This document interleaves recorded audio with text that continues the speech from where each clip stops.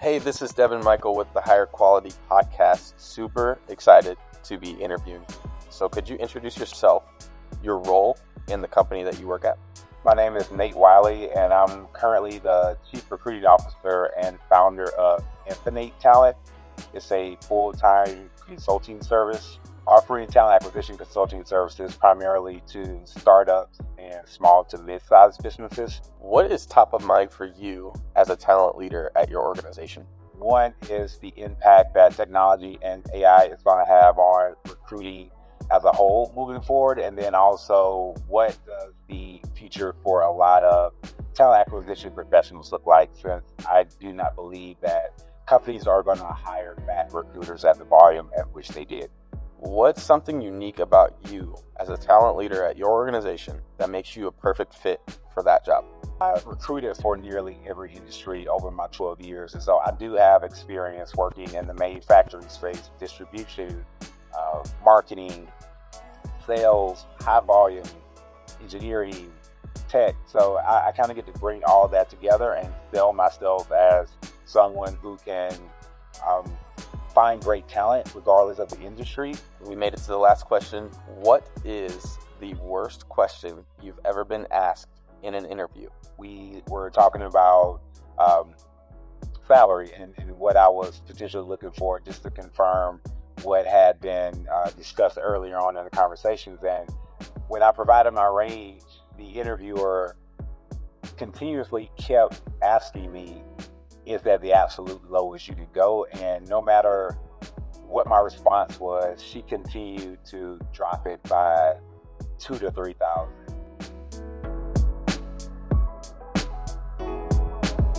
What's up, everyone? I am Devin Michael, the host here on the Higher Quality Podcast for actually our first ever episode. Super excited. I'm joined by Nate Wylie, co-founder and chief recruiting officer at Infinite Talent. Super excited to have you here, Nate. Appreciate your time. Appreciate it, Devin. We're going to unpack your journeys today, obviously, but we want to start with the interview that they just heard in the beginning of this call. There's one call I have that I want to get your opinion on right off the bat. So you, in your interview with me, said that you don't believe that recruiters will be hired back in the same level that they were before. Do you remember that? Yeah, I remember. Yeah. You jumped right into that one. Yeah. No, we're gonna do like the formal journey, but like I like to just jump right in because it's right off of the bat, right off of the interview that they just heard. I want to make sure that they get color on it. At least it shocked me. Like I feel like that's kind of a hot take. So I wanted to see, kind of unpack that a little bit and see what you think about that. I do firmly believe that, but not in a way that I want anyone to be like fearful. I just think, as with most things, we just have to figure out, how do we pivot? How do we become more agile? How do we upskill and just increase our value as recruiters for whatever this next phase of, work is going to be? But I have been doing a lot of just networking calls with different founders and different leaders that work with different recruiting technology, and I can say I'm impressed. I look at it and I sit in on demos, or either they show me some screenshots or just walk me through what the platform does. And I'm like, yeah, we don't really need, coordinators like we used to, or that's the source's job. And so I'm sitting here, wheels turning like, yeah, that's going to really take some folks' jobs in a way. But I do believe that recruiters have a place. Because it is still technology, it is still a machine, and it needs to learn from human behavior, and who knows better than a recruiter. So I've been telling recruiters for quite some time that they should really look into like customer success management and try to attach themselves to some of these platforms and be able to help companies set it up in a way that if they were to hire a team of recruiters or recruiting operations, then it's almost like having that person, in-house or assisting you with the actual setup, because they've done it before. And so they can actually configure it in a way that's more, has like more of a human touch to it. You're in a space that I think a lot of recruiters, a lot of talent leaders probably want to be in, where you're getting to interface with and stay in tune with like the leading edge. So talk to us about who you are, what you do. I promise we'd come back to it. So who you are, what you do, add a little color to what Infinite Talent is, and kind of how you got there.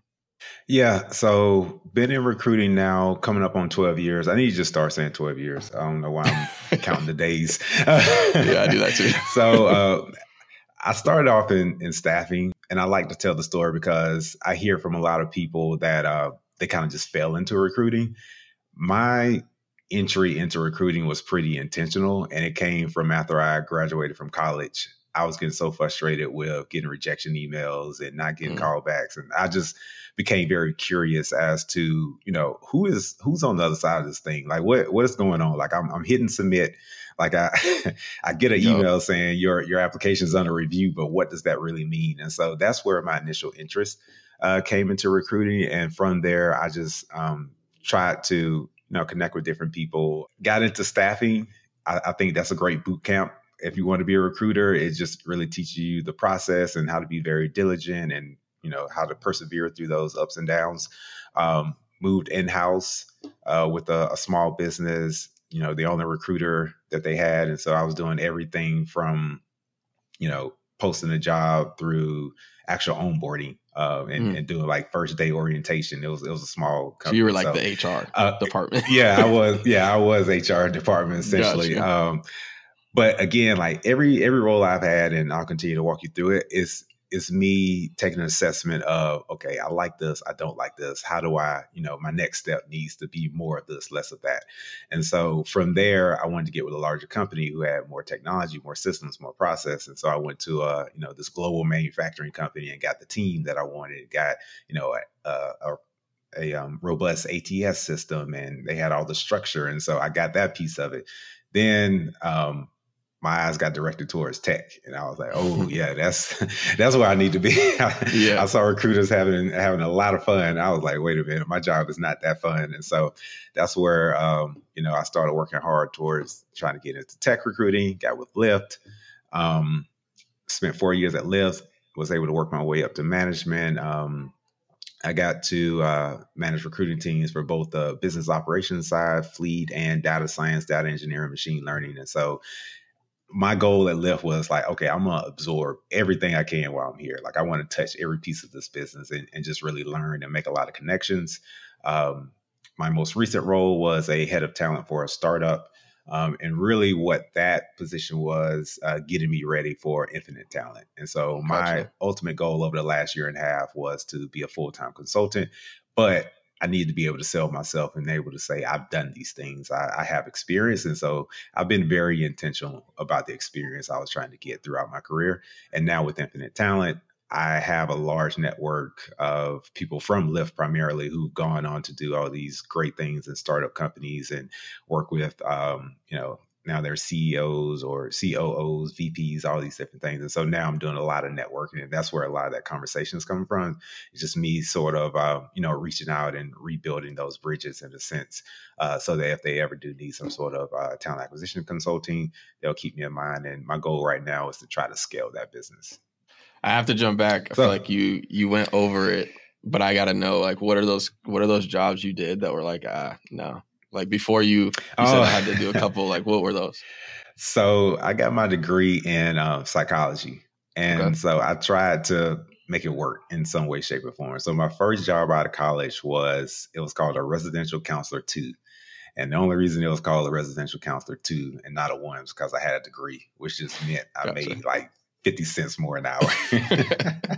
Yeah. But it was at it was like a group home setting for we'll say troubled youth. But the crazy part of the story that I like to tell people, the floor I worked on was the male floor, and it was ages, I want to say like 16 to 21 was the oldest that they could be, in this facility. Mind you, I'm fresh out of college. So I'm like 22, 23, they're 21. And these are, people with issues. So I was literally like fighting every day.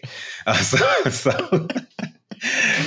it's crazy the things that now thinking back is like, I would never do that. But in the moment when I was working, that was my job. And, I came to work ready for whatever may go on. But I did that for about a year or so. And then I moved to this other company that offered intensive in-home care. So it was essentially trying to catch children before they got to the point where they need to go to a residential facility. But I just started to learn, this isn't for me. It was literally just, you don't need to get so angry. You don't need to be so mad. And these kids just like to fight. Like it just is what it is. Like they were just angry. It got to a point I was like, let me get out of the way. This isn't like, for me. You know what? I'm not stopping. Yeah, no, I feel that. I don't have that story, but like for me, it was, I didn't fall into this world, but like before this company, I was doing a food truck, like completely other type of entrepreneurial endeavor. And I was like, I'm tired of, I was cooking. I'm like I was the main cook. Like I was creating the menu, doing all that. And like, I was like, I don't like coming home smelling like this every day. And we were up at like 2 a.m. because we were a late night food truck. So we're up super late. I'm like, this can't be the one. So technology was always attractive, obviously. So y'all were like outside the club, like when they let out. That's exactly what it was. Yeah, it was great. Okay, so went through that, started in staffing. How long were you in the staffing realm? And how long did you want to be? I was in staffing I got in late 2011, I want to say. And then I went in-house maybe in 2014, I want to say, if I'm thinking right. So roughly, around 2.5, going on 3 years. And I worked at 2 different staffing agencies. And it was cool though. Like, it was cool. Like I was making, decent money. I was doing what I wanted to do. I was recruiting. I didn't like the sales aspect of it. It was all about, just getting people in seats and honestly selling a dream. Every contract role I reached out to someone about, like, oh, it could go perm. I didn't know that. I don't know. Like it's, so, but I wanted to increase my spread. So, you're trying to get as many people on the books as possible. But I did enjoy it. I like the feel of it. And I think the biggest difference I can say going from staffing to going to in-house was just how, as a recruiter, I was valued in staffing because I was the moneymaker. And so I got, we get the happy hours and, lunches and trips and, all that kind of good stuff. Then you go in-house, you're just a support service. And it's just kind of, like, just do the job description, just read resumes. Like we don't need nothing else from you. And so I did feel that big difference, but I do enjoy the impact that being in-house has and just building those relationships internally. Right. Like, you don't get that on the staffing side. Right. You bring a good point though. Cause like one of the reasons we want to do this podcast is like, we want to shed more light on recruiting. I feel like it's one of those areas, like you just mentioned, it's just a support service. Mm-hmm. From the company lens, it's viewed as a cost center most of the time. But in reality, it's like a lot of times the revenue stops or the company's operation stops if you don't have recruiters. So like in your mind, like how do you feel like recruiters can get more, or we'll call it, say, recruiting leaders can get more of a seat at the table for the entire org's viewpoint on them? Like have you ever thought about like how you can be viewed in a different light than a support service, if that makes sense? Yeah, all the time. I think that's every recruiting leader's dream, right? Is to be, shoulder to shoulder with, an operational leader or a finance leader. It's like those individuals automatically get to sort of, walk around with their chest out and their chin up. Like I know what my impact is. Right. I don't know why. It's tough, Devin. I want to be honest. Like it's a constant. Like it doesn't matter how successful the recruiting team is or the talent acquisition organization is. It's just it always seems to fall back under that HR people umbrella of just like housekeeping item of something that just we know we need it, we know it's required. But I don't know. Well, let me say this. I think it would make progress the better we can tie. Okay, we found these individuals that built out this team, that built this product, that brought in this revenue. Right. Let's reverse engineer that back to how did those people get here? You all told us what you needed, we delivered, and now look where the company is. Like if we can start to just repeat that story so many times, I think leaders can start to really understand, okay, like it really does start with who we're actually bringing into this organization. If we get that right, it's pretty hard to fail when you have the right people in the room, Facts. in the company, in the organization. That's what I've seen in my experience. And it got to a point in my career where I just look at it all, I don't know, like I'm watching a game or something. Like it's funny to me. Like it's like, okay, like this person has a lot of influence. Like this person is just kind of just here.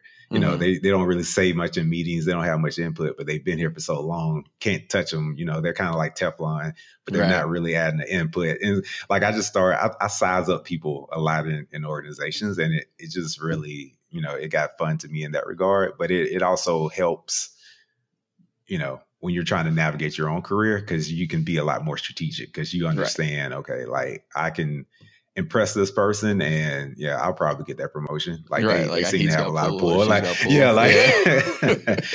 so that's something that I kind of got good at. I feel like when we talk to, you know, I talk to recruiters weekly, recruiting leaders weekly. And one of the funniest things to me is I've always paralleled recruiting to sales. I think there's a lot of parallels there.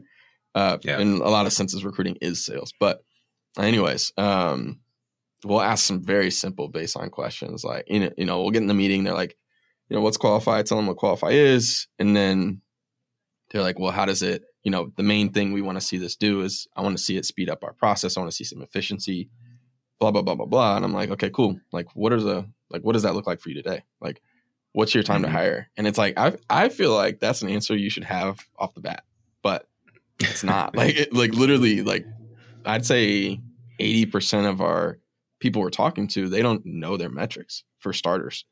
Like baseline, I feel like recruiting as an industry is a bit behind on being data led, if that makes sense. And you probably have seen it less being in tech recruiting, but I wonder if like your role before Lyft, I wonder if they were a little less tech forward and a little less like data centric.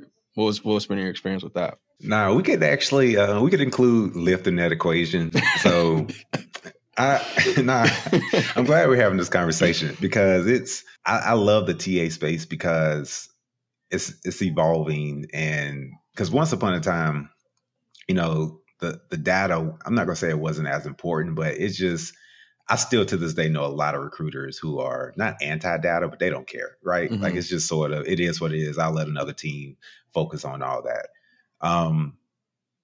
But you can have success and progress in recruiting without knowing all those different metrics. Usually if things are going right. And you just can't tell the story of why things are going right. But usually no one is asking the question if things are going right. You know what I'm saying?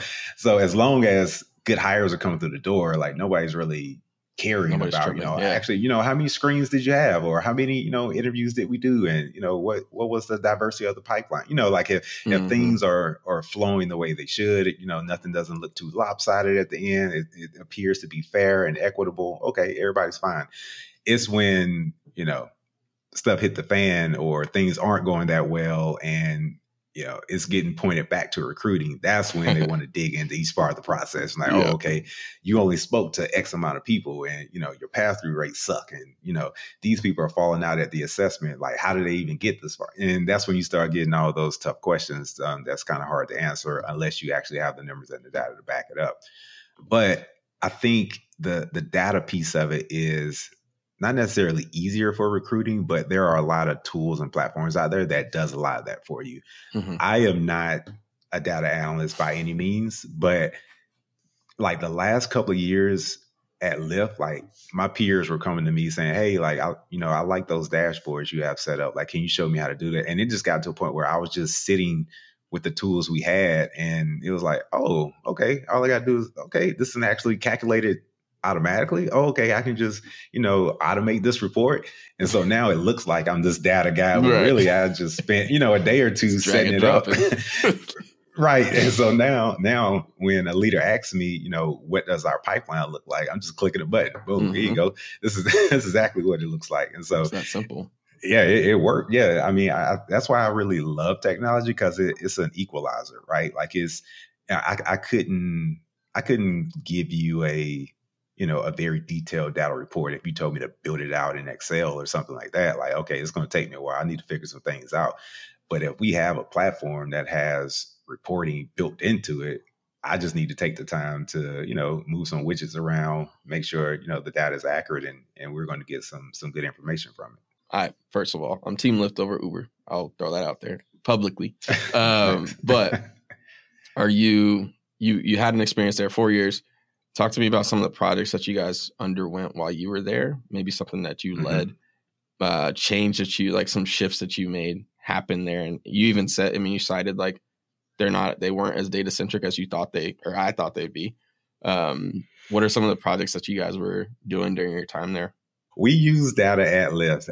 I was saying, like, I couldn't see it from a, every individual in talent acquisition was, Gotcha. Making every decision based off the data. And if I'm being honest, and people at Lyft can fight me on this one, I saw us stalling on making any decisions or progress because they were kind of using where's the data as just kind of like a stalling technique. Whereas you're sitting in a room with a lot of, TA knowledge. You want me to run and go spend some time, to throw some numbers on a doc just to convince you when it's sort of, we're bleeding out right now. We're telling you we're doctors. Which one what do you want to do? Like, right. do you want me to go find my certificate, or do you want me to just get to work to stop the bleeding? Right. It's exactly. kind of the way I would do it. So, but as far as projects, we did a lot of good work at Lyft. And I think I really enjoyed my time at Lyft because they were a company that would give someone who had, the interest and or, that drive to want to do more. They'll put you on a project. They'll let you co-lead it.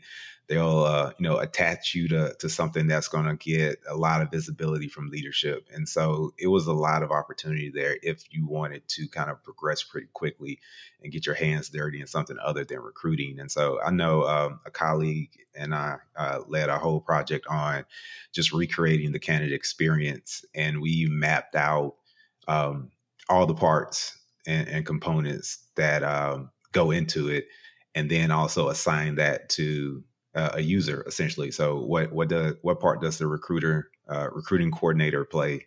What part does the recruiter play? What part does the hiring manager specifically play? The interview team. We was trying to tell the story that we all have responsibility around candidate experience, and we can't just put it all on one person. Right. And so we mapped all that out, presented it out. It was widely accepted. My co-partner on that project, she was good at Excel. And so like she created this like tool. It was called like the art of rejection tool. And essentially we did a lot of crowdsourcing from other recruiters, but we just try to think about all the different scenarios that come around, rejecting the candidate or declining the candidate at every stage of the process, and made it very easy to where she just added drop down lists like, okay, this candidate at this stage, completed this many interviews. What is the best way to let them down? Like, should it be a phone call? Should it be an email? What should the email say? Should we offer, the opportunity to follow up with someone? And so we really tried to be very thoughtful about that part. Because honestly, Devin, I think that's what it comes down to, right? When people talk about the candidate experience, is I didn't get the job, but how do I feel after? Getting the job? Because when people get the job, you don't usually hear them complain about much, right? Like, it could have been, a very prolonged, clunky type of interview process, but they got that offer letter. They're happy. They're, oh, it was great. I loved everybody. Like, That's a good point. So you really have to you have to think about the people who don't get the job and how do they feel after. Do they feel like strung along, or do they feel like they even had a shot in the first place? A lot of that kind of goes into it, and that's what we thought through in that project. Gotcha. But to the point of projects, we also, to be honest, there were a lot of, and not just at Lyft, I don't want to pick on Lyft, at a lot of companies that either I work with or known people who've worked there. Like, there are a lot of projects that just don't seem to go anywhere. Like it's a lot of interest and excitement in the beginning, and then it sort of just, fizzles out, and Right. nobody knows what happened. Like, oh, I thought we were supposed to be, redoing all of our job description. like, Right. like Nah. people just got busy doing certain things. But we did implement some good tools in my time there. It almost got a bit overwhelming at some point, and I think before I departed, there was, trying to do some sort of like an audit of all of our different tools and usage, just because I think some of them,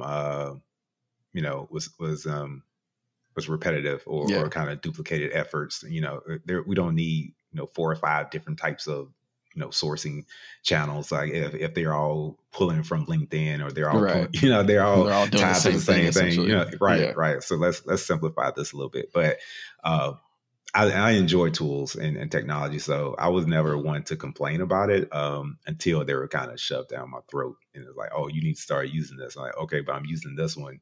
Y'all told me I had to use this one. Now, so it kind of got to a point of, how efficient do you all want me to operate? Like, I don't think you all want me to just spend a bunch of time putting information into multiple tools when that's not really going to get us results.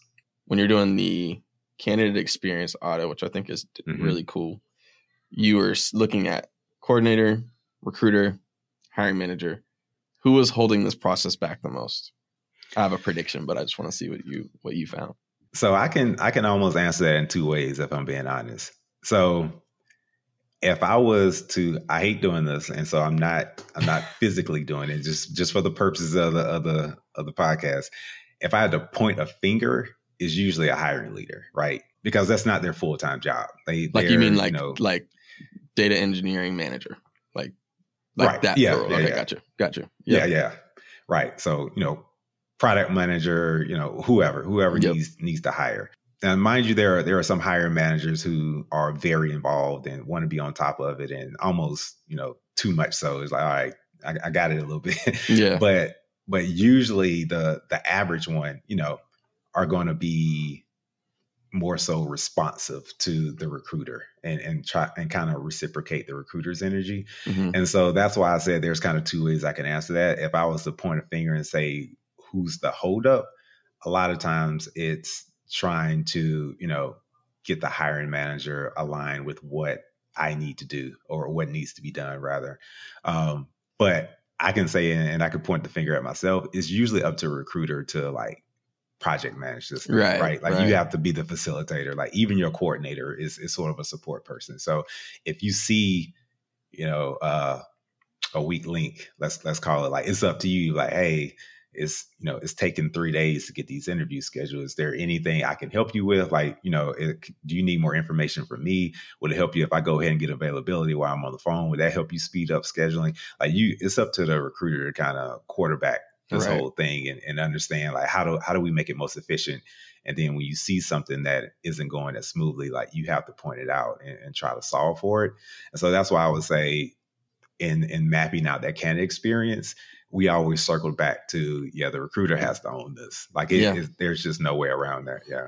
Yeah. I feel like setting the proper expectations up front. I mean, you could call it the intake call with the hiring manager, but really just generally setting that proper expectation with the hiring leader is so crucial, I feel like, because you could do all the work you could be the best recruiter in the world, do all the work, get them to the point where they're ready to have that next conversation. And then, the hiring manager's like, okay, I'll handle it.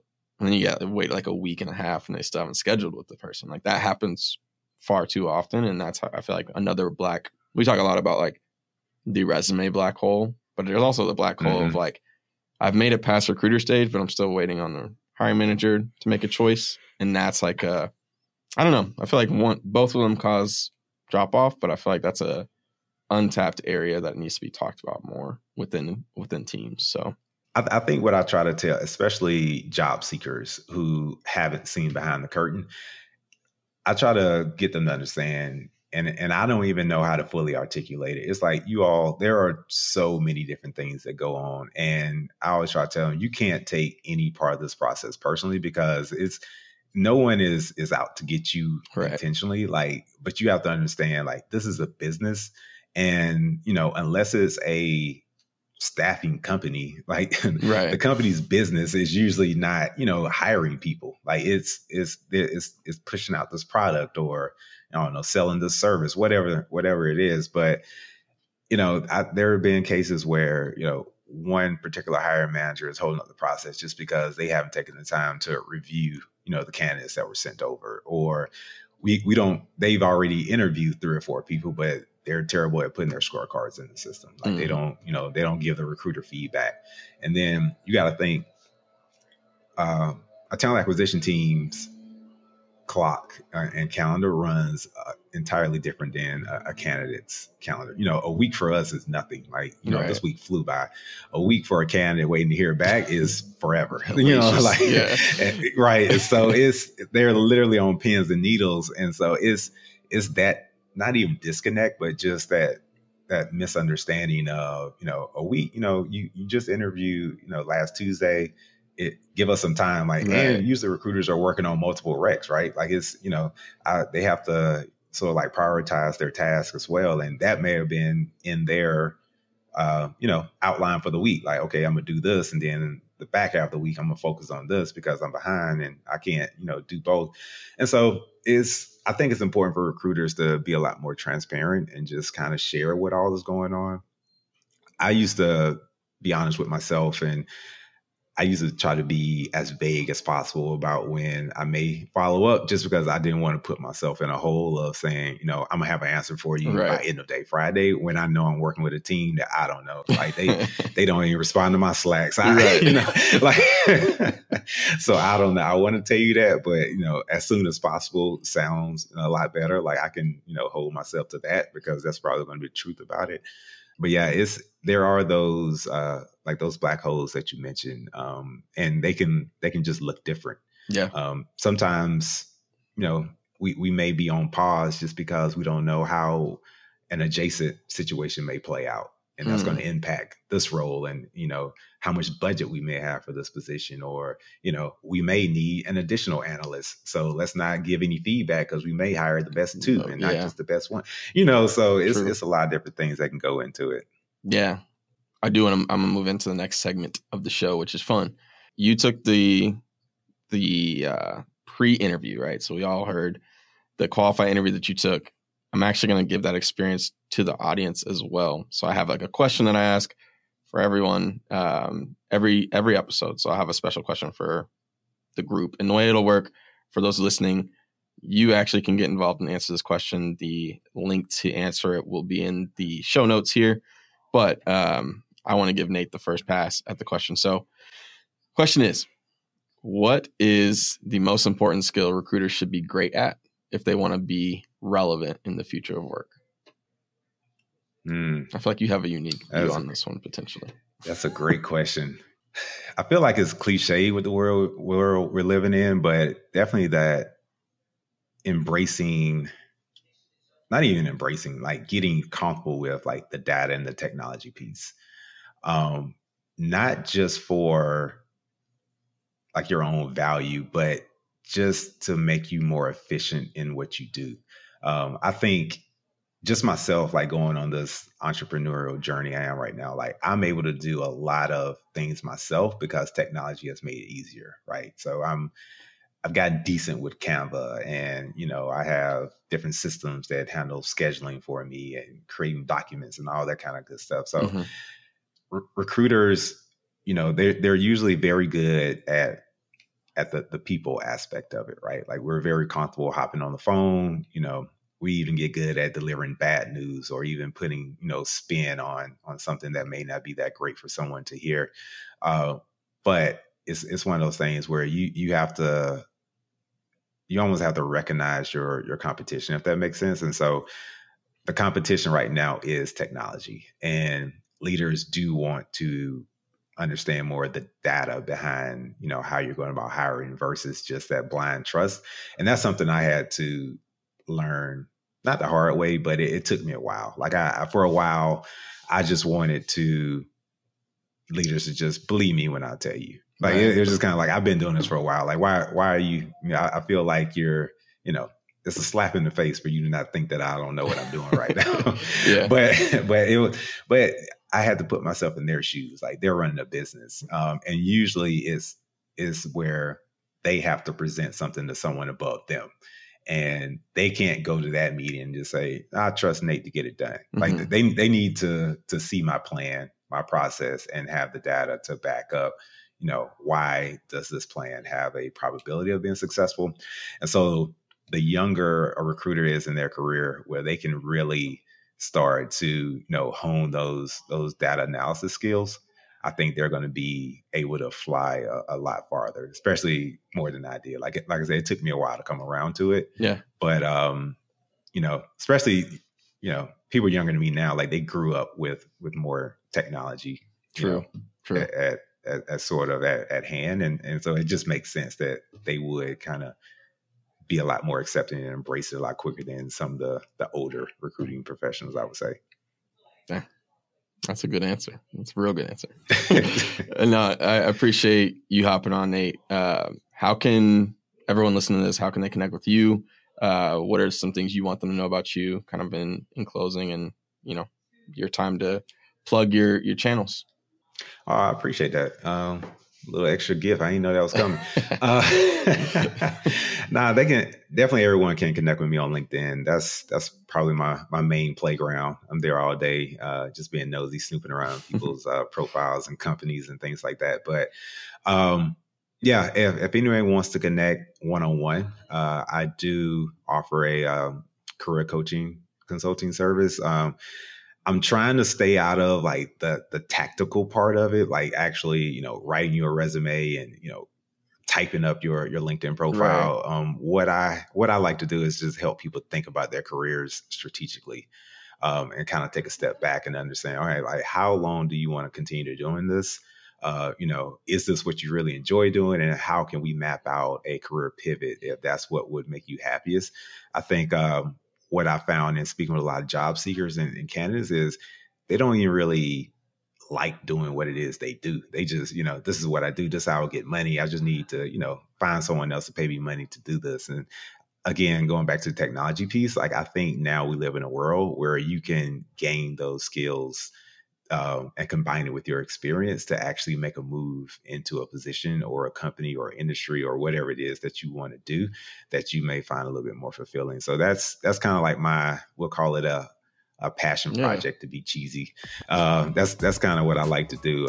And then there's of course the consulting side to kind of pay the bills. Awesome. Again, we appreciate it. If you're listening to this, definitely connect with Nate on LinkedIn. He's probably undersold the amount of things that he's capable of helping you with. And so definitely connect. So appreciate everyone listening. If you thought this was valuable, please subscribe, follow us on social media so you don't miss a beat, and we'll see you on the next episode.